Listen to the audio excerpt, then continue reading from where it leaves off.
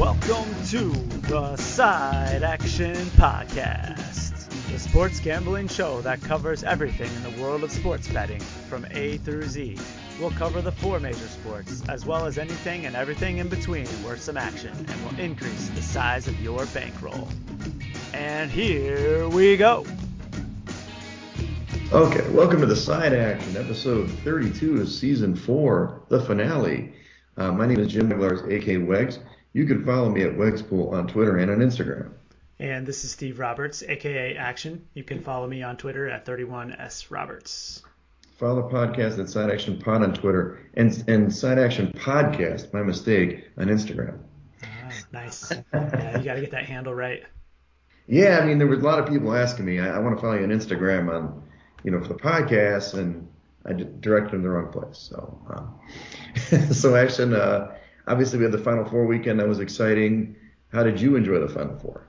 It was fun. We watched here at home Saturday. We went out and ran some errands midday, but made sure that we were settled in back here on the couch Saturday night and watched both games here at the house. It was very enjoyable. Incredible late night game, probably one of the greatest ones in my memory, of course. Right. How about you? And then Monday was a chill at home kind of situation? Yeah, same so thing. Late. It's so late. I know, it really is. How was the Final Four party? Well, it was awesome. I mean, we had, including me, 62 people came to the bar. Wow, that's a good turnout. Huge turnout. Rob and Matt were very happy, I'm sure, at the Four Shadows. I did say that we're going to be 25 or 30, so a little understated. A lot of people bring friends. We took over half the bar there. We had the back half, so it was really fun. Ran some strip cards, which were, and not strip clubs. That's what everybody's asking. A strip club? No, a strip card. I mean, I can strip for you, but I'm always open to doing that. But no, it was pretty fun. I was running strip cards for each half, and that was a big hit. Even got a shout out at the end, Rob, because I mean, I don't know how much money we made them that night, but it was a good old time, and obviously the games helped. And the first game wasn't so great, as we know, but the second game was really exciting. So it came down to the wire, and always with those strip cards, you're just waiting with basketball, you never know. It's not like football, so really got to sit on those. I think that strip cards is really just a Chicagoland thing. I'll tell you. So we might need to do a little description here for our many listeners who are outside of Chicagoland. Sure. So many of you have probably done a square for a Super Bowl party, which is essentially you're matching up the score of the two teams. Like if one in football, it's pretty simple. If it's 7-7, you have a team that has one team has 7, the other team has 7. Only 1 out of 100 of the squares, qualifies to win. Well, with basketball and obviously with less people, you're not going to have 100 people sign up for squares, which you could have done if I knew there were going to be 60 people. So the strip card is just basically the numbers 0 through 9, and you sign up on a line. We kind of don't determine the number up front. And then in this case, the bar actually had these kind of scratch-off strip cards where on the left-hand side, so you have the 10 people sign up for the thing. We did $5. The winner gets the $50. And as we scratch away, the number 0 through 9, and it's just the total of the ones digit for the score. So if it's 32 to 30 at the half, 2 plus 0 is 2. That's the number. Whoever has 2 wins the $50. So I did have to explain that 17 times or maybe 50 times on Saturday. But in the end, it's a great way to get everybody engaged in the scoring, both in the first half and the second half. I ended up doing 3 strip cards for the last half of the Duke North Carolina game in and of itself. So I had 150 big ones in my pocket. I was going to get rolled in the bathroom for that. But yeah, it was fun. So good time. And then a little bit of karaoke after that, as you can imagine. And you know me, 4 hours later after going to sleep, I was up to play volleyball in the morning to sweat it out. So, wow. And then the pool obviously came to an end on Monday night. It came down to the final score as well because it had a 2-way tie for first and a 3-way tie for third. And the tiebreaker does determine those things. Your guy Cola got third, so we got the first place of that grouping into third. And then unfortunately, the guy who actually picked Kansas, the champ, His score was 53-30 action. That's not an advisable score, maybe for a high school game. So finished second, unfortunately, in that one. And my cousin Amy finished fifth, who was leading most of the way, but she just had a really high score. But it was great. And 159 people finished out. Good times, paid everybody out yesterday, and good stuff. And I know obviously Mahar won the player pool. I didn't even see who won second or third there. Yeah, I was just thinking that I haven't tallied the final scores yet. It's been a busy week. My bad, dudes. Sorry, fellas. We'll get the money later. Yeah. We'll get around to it when we get to it. Hopefully Yeah. they're not going to charge me interest. Right.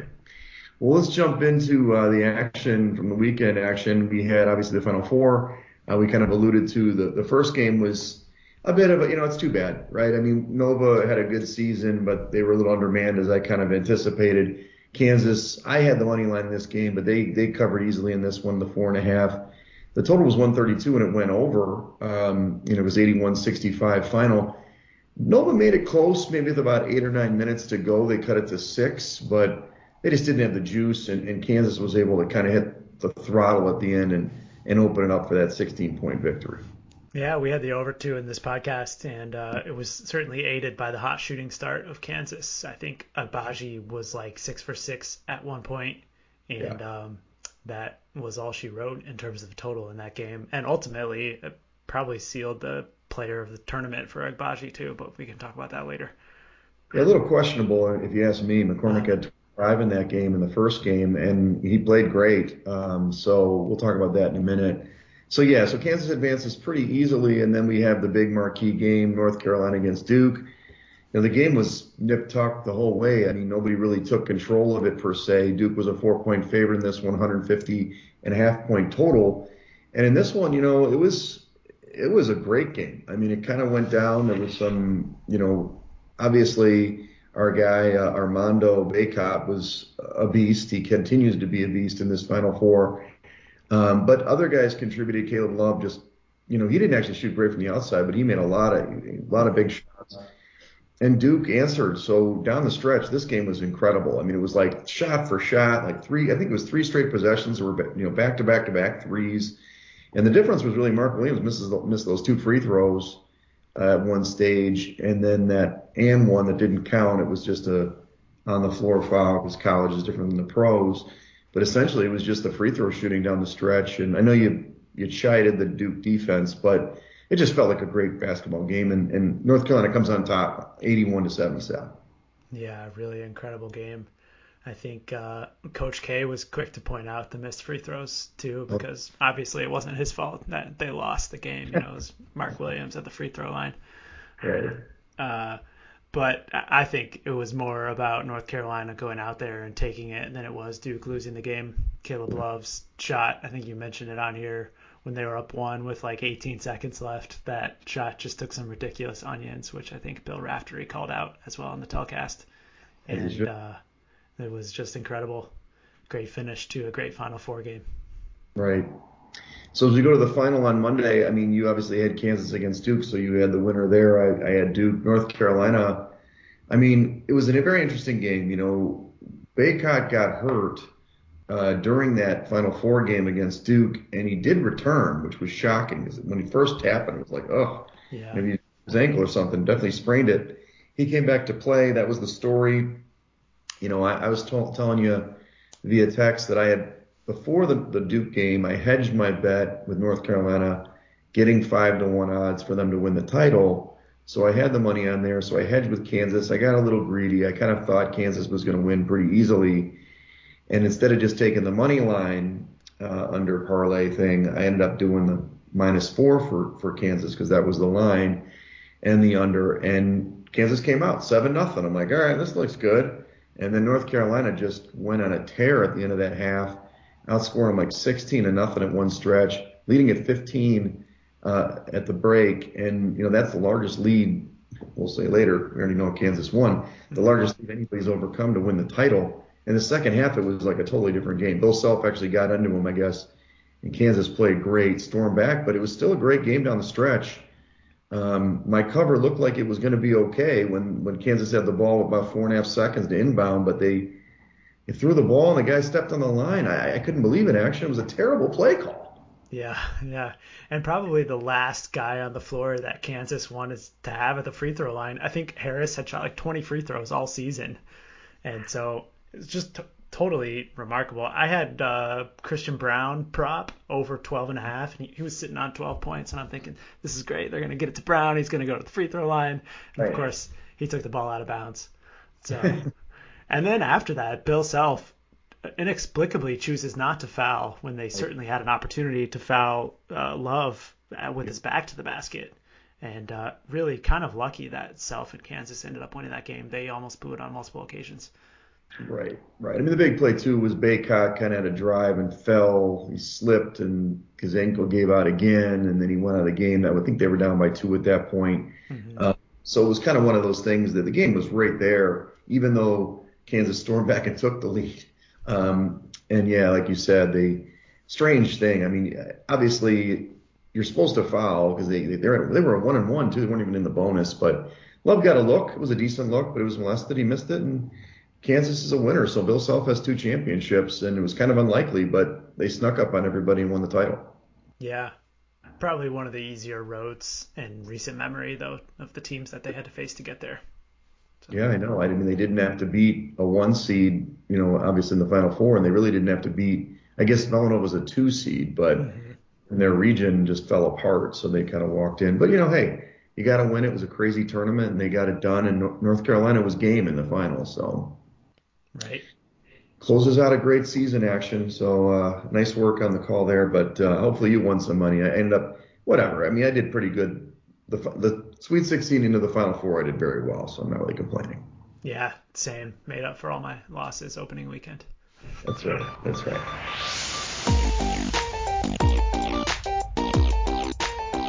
Well, let's transition to golf action. This is our last segment of the season here, and we'll obviously talk about the Valero Open. I know you were all hot on that, not really, but we'll talk about the big show, the Masters here.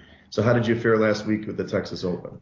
I did okay. I had a couple matchups that came in, none of them on the podcast here. We had one push with Matsuyama, and then Matt Kuchar actually played really well last weekend and should have won the tournament. Ended up second in beating Johnny Vegas in the other matchup we had. And JJ Spaun got the victory, which propelled him into a trip to Augusta this week, in which case I'm sure he's going to fall flat on his face after the win last weekend. I'm sure he's happy to be there, and he's going to really suck it up this week. Right. I mean, it is tough. It's a tough course. You've never been there before. I mean, Augusta is, I mean, it's a little soft, I guess, with the rain. We'll talk about that in a minute, but rookies don't fare well typically in this tournament. Yeah. So why don't you give us a layout? I mean, obviously the Masters is one of 4 majors. It's probably the most prestigious, I suppose. I mean, I guess it just has such lore. I mean, obviously I like the U.S. Open and the British Open or the Open actually more in some ways, but the Masters, because you have to have won a tournament to get there, it's such a prestigious tournament. So give us the layout of the deal. Yeah, the only one of the 4 majors that's played at the same course every year. That's true. Augusta National. And this year they've actually lengthened it to, I think they added like 40 yards in total. It's plays 75-10 now, which is one of the longest courses on tour. And you mentioned the rain earlier. I think that is really going to soften up the golf course, which will ultimately make it feel longer than the 75-10 even. And it includes par 4s that are much longer than typical ones on tour, which is one of the reasons that makes it so challenging. 9 of the 10 par 4s play over 440 yards, and 3 of the par 4s are over 490 yards. So super long, which I think gives some advantage to those players who are longer off the tee. Right. Couple things for this course too. The par 5s are where you have to really score if you're going to make hay, and then famous 16, right? 16 is the hole that usually you get a hole in one. We can talk about that as a bet. That's the hole that usually if there's a hole in one on the course, that's where it is. And especially on the last day, it's such amazing, it's some amazing stories and shots over the years. But obviously with the Masters, I mean, it's one of those things that it's a whole week of activities where they've got the par 3 thing today. They've got the Champions Dinner, and I mean it's such a history, Butler Cabin and all that kind of stuff. So it's special for certain. So you've got a couple of other things here besides the history. You've got some injuries to note. Yeah, couple of players limping into this tournament this week, coming off some sort of various injuries. Paul Casey, certainly Masters contender. Usually he's got back spasms that he's dealing with. Bryson DeChambeau I can't even tell you what his injuries are, but certainly have no interest in touching him whatsoever. Abe Ancer has a couple of injuries he's dealing with, along with Webb Simpson, and the defending champion, Hideki Matsuyama, has been battling injury this early season. But how did he play last week? He won his matchup, it looks like. But where was his finish? Actually missed the cut. Both he and Rory both missed the cut last week at the Texas Open, and they had the same score, so it ended up being a push. What did I tell you about Rory? Okay. I think part of that is, towards the end there on Friday afternoon, if these guys don't think they can really contend at the Valero, they're happy to maybe shave off a stroke or two and miss the cut so that they can get to Georgia a little bit sooner. Right. So you've noted the course history. Basically, the people that play well at the Masters always play well at the Masters, traditionally. The Jordan Spieths, the Tiger Woods, obviously Mickelson's played well. And what do you think? Why do you think that is? I think it's just the nuances of the course. Mm-hmm. It has bent grass greens that are extremely firm and fast, and supremely wide undulating fairways where knowing the fairways and the greens is so important on every single hole, because you really have to place the balls in a certain spot to make sure that you can make your approach to the green and play well around the green. And so the players that have played here on numerous occasions typically fare well, and you often see players who have played here well before do it again. This, out of any other course on tour, is the most predictive in terms of course history. Right.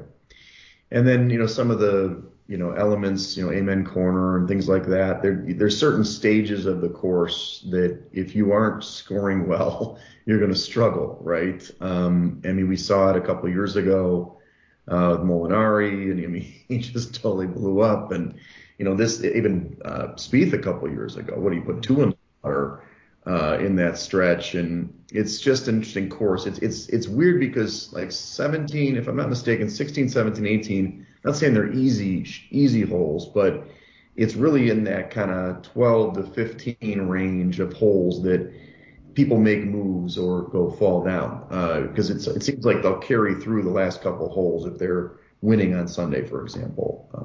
Certainly.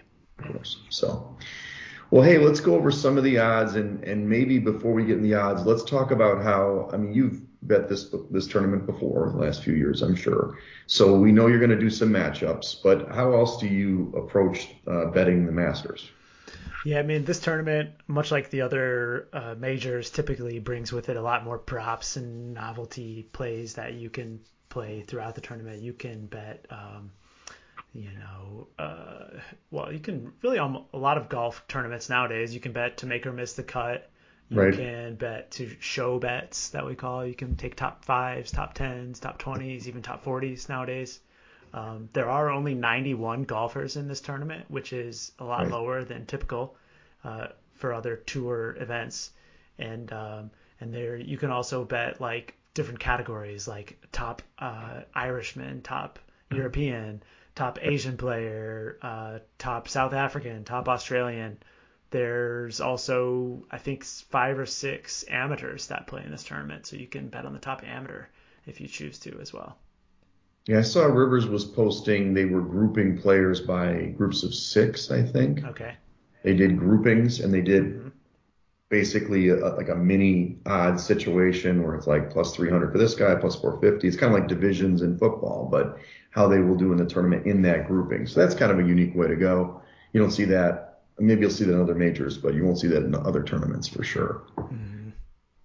So we know that the favorite's Jon Rahm, and he was, before Scheffler won the last tournament, he was the kind of number 1 player in the world. He's kind of the top of the board, low plus 1,100 to win or 1,000 to win, depends on where you see it. His top 10's plus 110. Other guys, you got your guy Scheffler's up there, plus 1,400, and this is from Bet Rivers for me, plus 163 to make the top 10, and Justin Thomas, at, again, kind of the round odds, plus 1,100, plus 110. Is there a break after that, or do you think that it goes down to like the top 7 guys that you would say that I know you're not going to bet them to win the tournament, but maybe it's more of the sure, maybe top 10 guys you can kind of hedge your bet. Yeah, I mean, there's definitely a tier. I think you nailed it. Those top 3 guys are tier 1A, without a doubt. Rahm, Thomas, and Scheffler.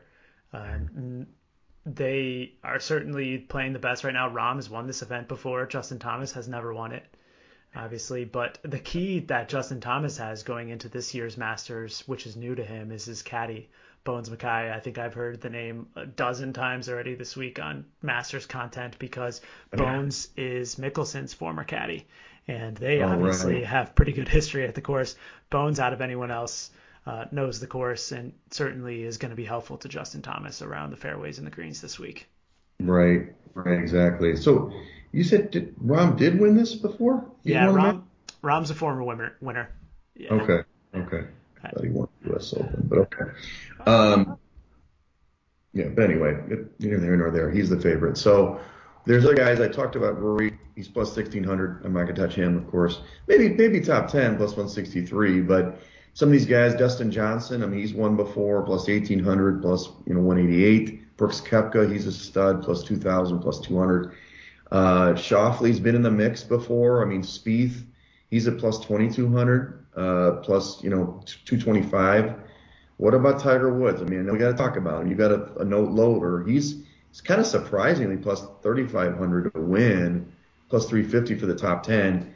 You've got him plus 115 to make the cut, and you said it's a smaller field. Is that your approach that you're looking at that? Well, I mean, certainly I can't believe we've gotten this long without talking about Tiger because he has been the news of the week. The big press conference yesterday where he officially announced that he's in. And when I heard rumblings over the weekend that he was going to play, I had initially lined up my mind and told my family likewise that I would be betting against him in every way possible because coming off of the car accident, he almost lost his foot like a year ago. And I'm shocked. For him to be able to come back and play in this Masters tournament initially I thought was just for show. And the more that I've heard and read content this week, a lot of these golf writers, they know Tiger Woods, and I've heard the same thing out of everyone's mouth that there's no way Tiger would come back and play in this tournament if he didn't believe that he could win. And so I've paused on my Tiger fade a little bit and talk about course history. He has like the number 1 course history of any golfer of all time. He's never missed a cut here as a professional. Right. So yeah, 115 seems like a logical one. I was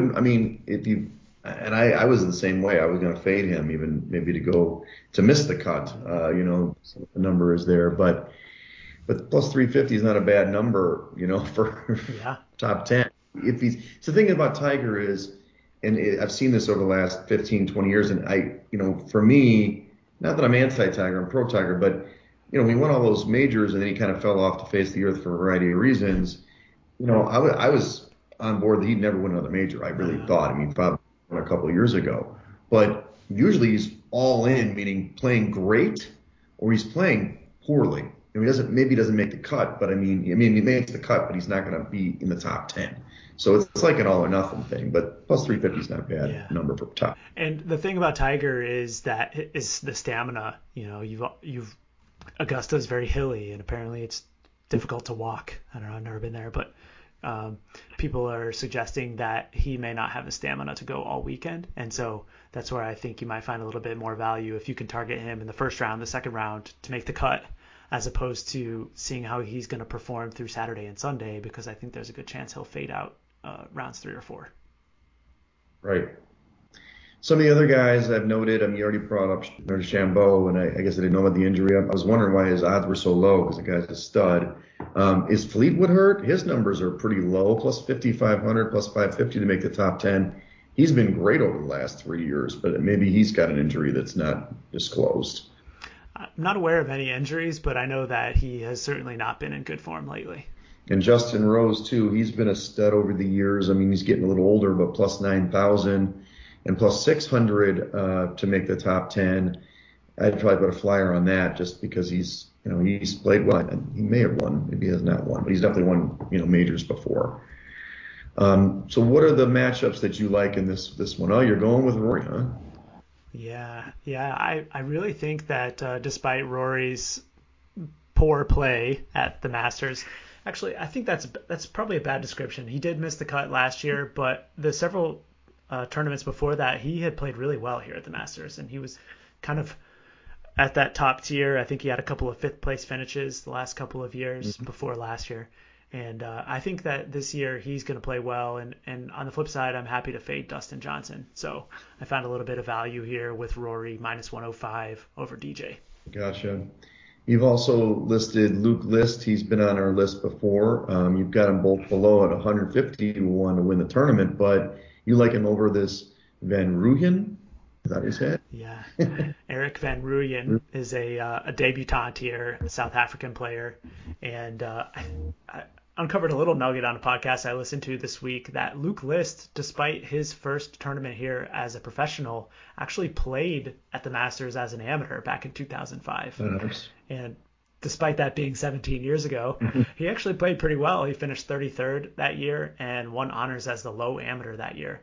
And so, as you know, I found value on Luke List a lot of weeks this season, and I think he's going to play pretty well this week, and I'm really happy to take him in this matchup. Although I forgot to write the odds, I'm pretty sure it's minus 110 over Erik van Rooyen at DraftKings. Right. You've got Finau too, over Siwoo Kim, and Finau's a guy who a couple years ago, I mean, first of all, he almost broke his ankle in the par 3 contest, and then came out and played incredibly, even for 4 days. He's been good in tournaments, so you like him minus 110 over Siwoo Kim. Yeah, Tony Finau is another guy with a really strong course history here at the Masters. And on the flip side, Siwoo Kim is a player who probably has a chance to compete as the best Asian golfer. But I do think that Finau, with his course history, has an edge here, minus 110 as well. Gotcha. And then you do like Scheffler over Rahm, plus 137. Has Scheffler played in the Masters before? Scheffler has played here once before, I believe, maybe twice. He might have played in that fall Masters. He definitely played last year and played pretty well, in fact. And, this is on top of that, his form is just incredible right now. He's won like 3 out of the last 5 events. And obviously you mentioned number 1 in the world. And I'm just not high on Jon Rahm this week. I think that his short game has been really lacking lately, and the short game around the greens at Augusta is super important. So I'm taking Scheffler at a nice plus price, 137. Okay. Looks like you're all over Luke List here. You've got him in the top 20 for plus 330 on top of your, 150 to 1 bet. And that's obviously noted why. What about this Russell Henley bet? Top 20 plus 185. That's bet online. Yeah, Henley is a player who I think is a young guy, and he might actually be a debutant here this week, but he has been a name that I've heard a lot amongst the golf betting community this week as a dark horse in this tournament. Although I think the distance is probably not going to favor for him. He's not necessarily the longest hitter on tour, but his irons have been really good lately, and you've seen his odds decrease accordingly. And I don't think I'm going to target him as a winner of this tournament, but I think he could get into the top 20. Gotcha. And then the other guys that are kind of the longer shots, you've got Cam Smith at 16 to 1, Joaquin Niemann at 65 to 1, good old Seamus Power, I like that name, 135 to 1. You already mentioned the list. So why these guys? Why did you target these guys? Well, I was looking at players who were long off the tee. Looking at strokes gained off the tee is really important, and what I look for in the Masters and around the green, as well as driving distance. I think, you mentioned it earlier, and par 5 scoring. Luke List is in the top category of both of those week in and week out, and I think that these other guys are certainly right up there too. Cam Smith played well, winning at TPC Sawgrass this season. And Niemann just dazzled at Riviera Country Club. And both of those courses correlate very well to the Masters. Gotcha. Yeah, distance control is important. That's what I was listening to today, that distance control, of course, targeting the greens, right? Getting the right spot. I mean, but it's hard for, that's feel, where they're at. It's probably why, Scheffler is probably in a good spot, but, well, we'll see. I haven't made any bets yet. I've got some ideas, but probably way shots in the dark a little more than yours are probably more, researched. But put a little action on there, make it interesting.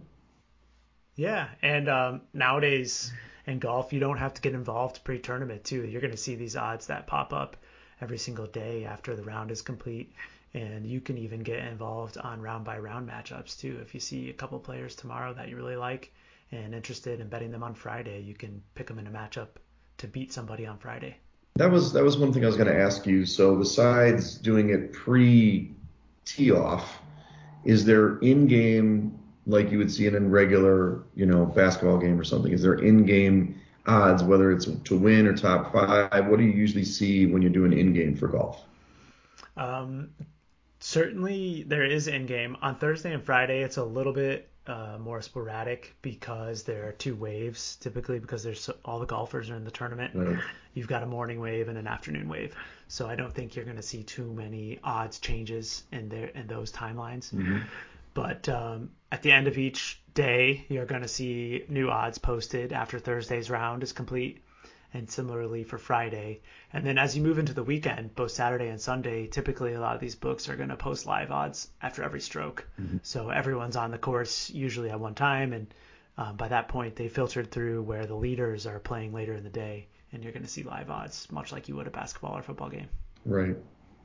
Now, would you dabble on this whole hole-in-one in the tournament or those kind of props? Or you just stick to the player props, the players themselves? The hole-in-one prop has been hot lately. I think Paulie Howard was talking about it, how it's beaten him the last several years in a row. I'm not sure what the odds are, but I haven't bet it, and if I were going to, I would certainly be looking at hole-in-one, yes. Yeah, me too. I don't see it at Rivers, to be honest with you, so I'd have to look at other books around to see if I can find it. But yeah, I was interested in that one for sure. And there weren't a lot of no props from what I saw. Rivers anyway. It was all the stuff we're talking about. Just betting, basic index props. You're not doing like the no, Tiger not to make the cut. No, there's not a lot of yes nos like you would see with the Super Bowl, which is a little disappointing, but Right. Yeah, I think some of these books don't really like putting the no prices up on some of these things. They'll lose, right? They'll lose. So. Well, great. Any more for the Masters as we sign off the season here? No, I don't think so. That was all the content. I obviously have a lot more bets in my app here, but those are kind of my top choice ones that I wanted to share with the listeners. That's awesome. Well, great action as we complete season 4. A little look back. We had a great season. We improved in the circuit contest. Maybe we took a little beating maybe early in the tournament, but we made it up the last couple of weekends. And obviously you've done really well in golf. So overall, I think we had a really good, successful season. Yeah, definitely. I think it's enjoyable catching up every week and talking football, basketball, and golf here at the end. And certainly looking forward to reconvening next year, and we'll go after that Circa prize once again. Yeah, we'll be out there in August. Obviously we keep promoting it. Everybody is welcome to join us out there. Get a big following over at the Stadium Swim Pool and actually as an aside, I was talking to Dempsey. Did come to the party. He's talking about maybe entering the Circa contest. I told him Don had kicked around the idea in the past. I'm like, they could split an entry. It'd be nice to get more people than us in there just to kind of discuss it once in a while. But yeah, I mean, it's exciting. We'll be doing it again next year, starting in late August. So for the loyal listeners, we're taking a break. We'll be off for 6 months or so, or 4 months, I guess. 4 months, right? Whatever. Yeah. August. Half months.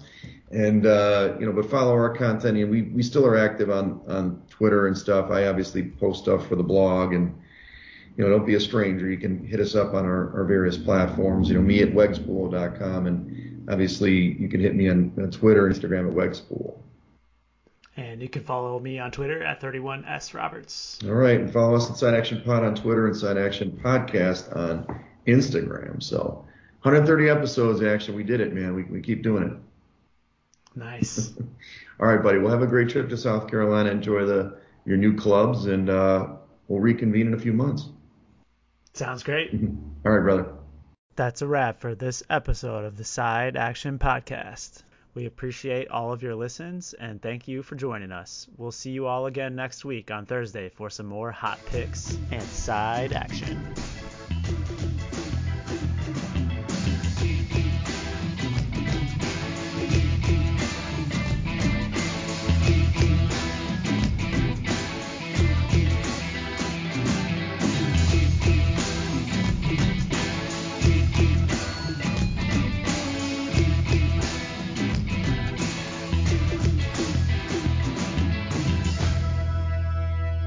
Side Action Podcast, its owners and associates take no responsibility for the opinions or statements made by the show hosts or their guests.